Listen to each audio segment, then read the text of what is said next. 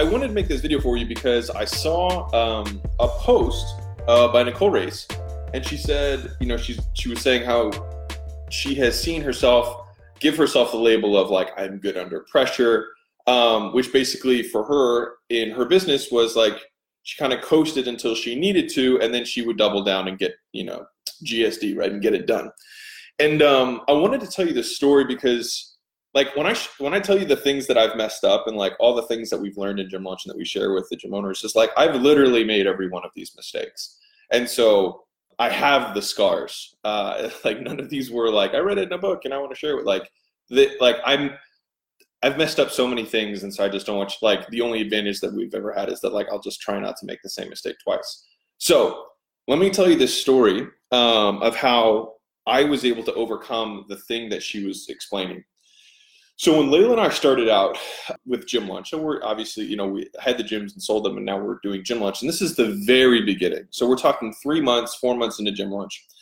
Russell saw what we were doing and saw that we'd had this explosive growth. And at the time, it was just Layla. It was me, Layla, and I think we had one other employee. And this may not seem real for you, and I say this with no intention of bragging. I'm just trying to give you relative scope. I think we were doing about $250,000 to $300,000 a month from our kitchen table. And it was, basically 90%, margin. And I was like, and we had just gotten married and we were going into the summer and like life was good. You know what I mean? Like, don't get me wrong. Like we were crushing and we were working and you know what I mean? But like life was good. Like things were working. And I got invited to the Pirates Cove Mastermind, which I've mentioned a couple times in the past, which it's kind of this thing you pay 10 grand or whatever, and you go there for 3 days, and it was for 10 guys who were doing 8 figures or more, and we weren't doing 8 figures obviously, so I was like, why did we get invited? But thanks anyways, Russell. So anyways, everybody goes up and kind of shares their learnings and whatnot, and it was honestly one of the most impactful experiences of my life and a big turning point for our business. And it wasn't because we got any tactics from 3 days of all these people sharing tactics. It was because of one exchange that happened, and it changed both Layla and I's life. And so we went up there, and everyone was way better and cooler and richer and all that stuff than we were, because I had been basically facing bankruptcy like 7 months prior. So I was like, I'm just happy to be here. You know what I mean? And so we got up there, and I shared all my cool stuff, and I was like, so this is the supplement company that I'm planning to launch. This is June of like 2 years ago. This is a supplement company I'm planning on launching, and this is how I'm going to do it and all this stuff. And like the room was silent. Like you could have heard a pin drop, and I was like, what did I say? And Jason Fladland, who had been taking like vicious notes the whole time, and Jason was, I think, the most successful from a monetary standpoint in the room. He's a huge affiliate marketer, probably like one of the best in the world. He's renowned for doing, I think he did 9.7 million in a day of commissions. That was just his commissions. He did 27 million in one day of sales for one of his launches. So the guy's a badass. And he's actually like, maybe Jason will never hear this, but like Jason's like a character. Like Jason's weird, and I don't think he would mind me saying that in a good way. Like he's weird. And just like started reading when he was like 6 months old, like that kind of, you know what I mean? He's an interesting dude. Anyways, he just looks super puzzled, and like everyone's looking at him because everyone can tell like he's gathering his thoughts to like just like say something significant. And he's like, if what you're saying is true, like if you're actually getting these types of results for gyms, he's like, you have $100 million business. And I was like, and then everyone started saying like how we were just missing this huge opportunity and how we were being idiots. And I was like, okay, cool, like great, like huge feelings of insecurity and failure. You know what I mean? Like I could feel my gut, like I just feel like rising to my throat. And so they kept kind of saying like, forget your supplement thing, like you need to do this, and kind of go all in on this and go even more. And because we were getting positive return on ad spend, and we were acquiring customers, and everyone was staying, and they were like, dude, this is amazing. And so what happened, and I'm going to tie it to Nicole's thing, is that, after the break or whatever, Jason came like beeline straight for Layla and I. And Layla and I were already kind of stressing because of what everyone had said. We were like, shit, I guess we're we're not that cool. Like, we're actually failing because we're so small based on the size of the opportunity that all these people see, right? And so he comes up to us and he gets like really close to my face, but like Layla's right next to me, and he's like, when it gets easy is when you need to lean in. And he said it like violently. He was like, this is where you need to go hard. This is where you need to 10x. And he was like, because we were talking about how like life was actually really good. We're like, things are great. Like, you know what I mean? We're making money. Like we just got married. Like things are fantastic. And he's like, if what you were saying is true, he's like, someone will come in who is much bigger and badder than you and will take everything you have. And it just like shook us to our core, and it instilled in us this sense of urgency that has not left to this day, which was, when it feels easy is when you need to go harder. Hey, if you're a return listener and you have not rated or reviewed the show, I want you to know that you should feel absolutely terrible about yourself and everything else in the world. I'm kidding. But it would mean the absolute world to me if you guys would go ahead and do that. You don't even have to pause the show. You can keep listening, and you can just do it with your thumb right now. It'll take you less than 60 seconds. And like I said, the only way that podcast grows through word of mouth. And this is you joining hands with me and helping as many entrepreneurs as we possibly can, because no one is coming to save us. It's just us. All right. So please go do that now, and let's get back to the show. And so for those of you who struggle with momentum, like being like, I only get it done when it's under pressure, I think it's like taking a macro step back and realizing you're always under pressure.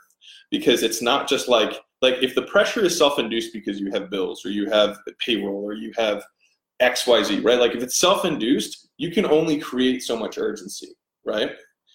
But when it becomes market-induced and problem-induced, based on the customers and the cause that you're serving, then you feel this tremendous sense of pressure at all times that you're not doing enough. And in some ways, and I'm going to be really real with you, in some ways it just makes you feel inadequate at all times, which is a choice. You know what I mean? That's whether you want that or not. But that's how I feel always. It's like, why isn't this going faster? Why aren't we doing more? Why isn't this thing done yet? Why isn't it released? Why is the training not dialed in more? Why did some people have problems? You know what I mean? Why is this not working for 100% of people? Like, these are the questions that I nail our team with, and they come back with, you know what I mean? Like, and that's the fight, right? But if you're always like, man, how can I keep the momentum? How can I keep the foot on? And this is one of the biggest things that like irks me, right? And this is why I talk about where when we make, a lot of times I see gym owners who make money, and they only make money up to the point of what their limit of how much they believe they should make is. And the reality is, and this is one of Layla's sayings, not mine, she says, success is deserved by no one. It's only earned. And so a lot of us have these limiting beliefs around success and around money. And I'm gonna talk from a different way than I normally do. We think that we've done all of these terrible things in our life. I've done tons of terrible things, horrible things to people I've loved, to friends, to ex-partners. I've done horrible things, right? And there's tons of people who say it. And so you have this track record of all the things, of all your sins, you know what I mean, that you keep in the back of your mind. And those things limit what you believe you deserve, right? And so on a subconscious level, we say, this is enough for me to satisfy my needs. We talk the talk of wanting more, of wanting growth. But like what we believe, the things that we truly believe, the ones that we never question, the real beliefs, are the ones that we don't talk about or don't think about because they're so ingrained, right? And so like Layla says this from a success standpoint, like from a money standpoint, you don't deserve it. We all fall short. We've all done horrible shit to people. Like, we all don't deserve it. But if you want it anyways, you just have to earn it. And the cool thing is that there's actions that you can take despite the fact that you don't deserve it that will still result in you getting it, right? And I think if you think about it like that, then it all of a sudden becomes under your control, right? And so when it gets easy, when you have that campaign that starts running and starts doing well, double down. Right? Double down. Don't finally think I'm covered for this month, right? I see it time and again. I don't know what happened. I was crushing it for a few months and then you got lazy. And I don't want to say lazy, you got complacent. You stepped off the pedal and then got distracted. because of the stories that you tell yourself. But I'm telling you, like, think about what think about the best investor in the world. Think about Warren Buffett. You think if he sees outsized returns on something, that's the point where he says, all right, guys, cool, we got a return. Great job. He's like, put everything in it. Bet the farm, right? Go all in. And so when Jason Fladlien pulled us aside and he said it like so menacingly, he was like, everything you have is going to be taken from you by someone unless you 10x tomorrow. Like, when it feels easy is when you need to go hard. And he said it so it felt like he was piercing our souls when he said that, because both Layla and I were like our chest tightened up, and like we went to the room to like decompress, and like we like sat there in silence just being like, shit, he's right.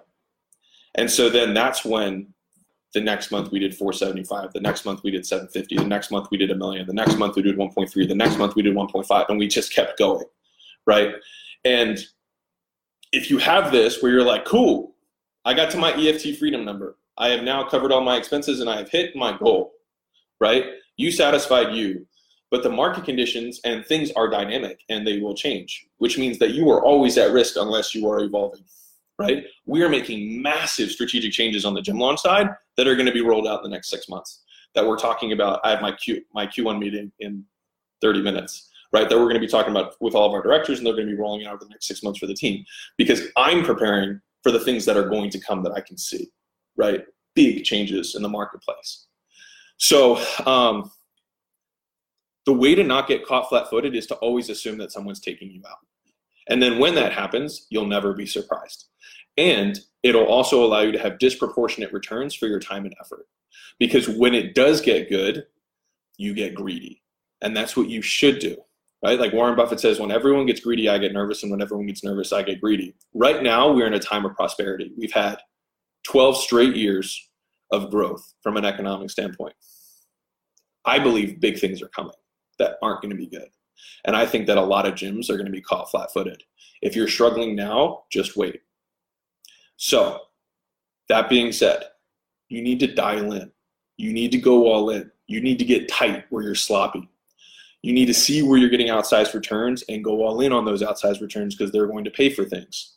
Where you don't have leadership, where you don't have solid team members, you need to correct that now. Like, there's no reason for you to wait. Like, what limiting belief do you tell yourself, oh, why my team isn't good enough, right? Like, why is that okay? And stop believing it. So I hope my story of Jason Fladlien changing my life. Thank you, Jason. We appreciate you. And obviously, hopefully, the community of gyms that we've been able to impact as a result.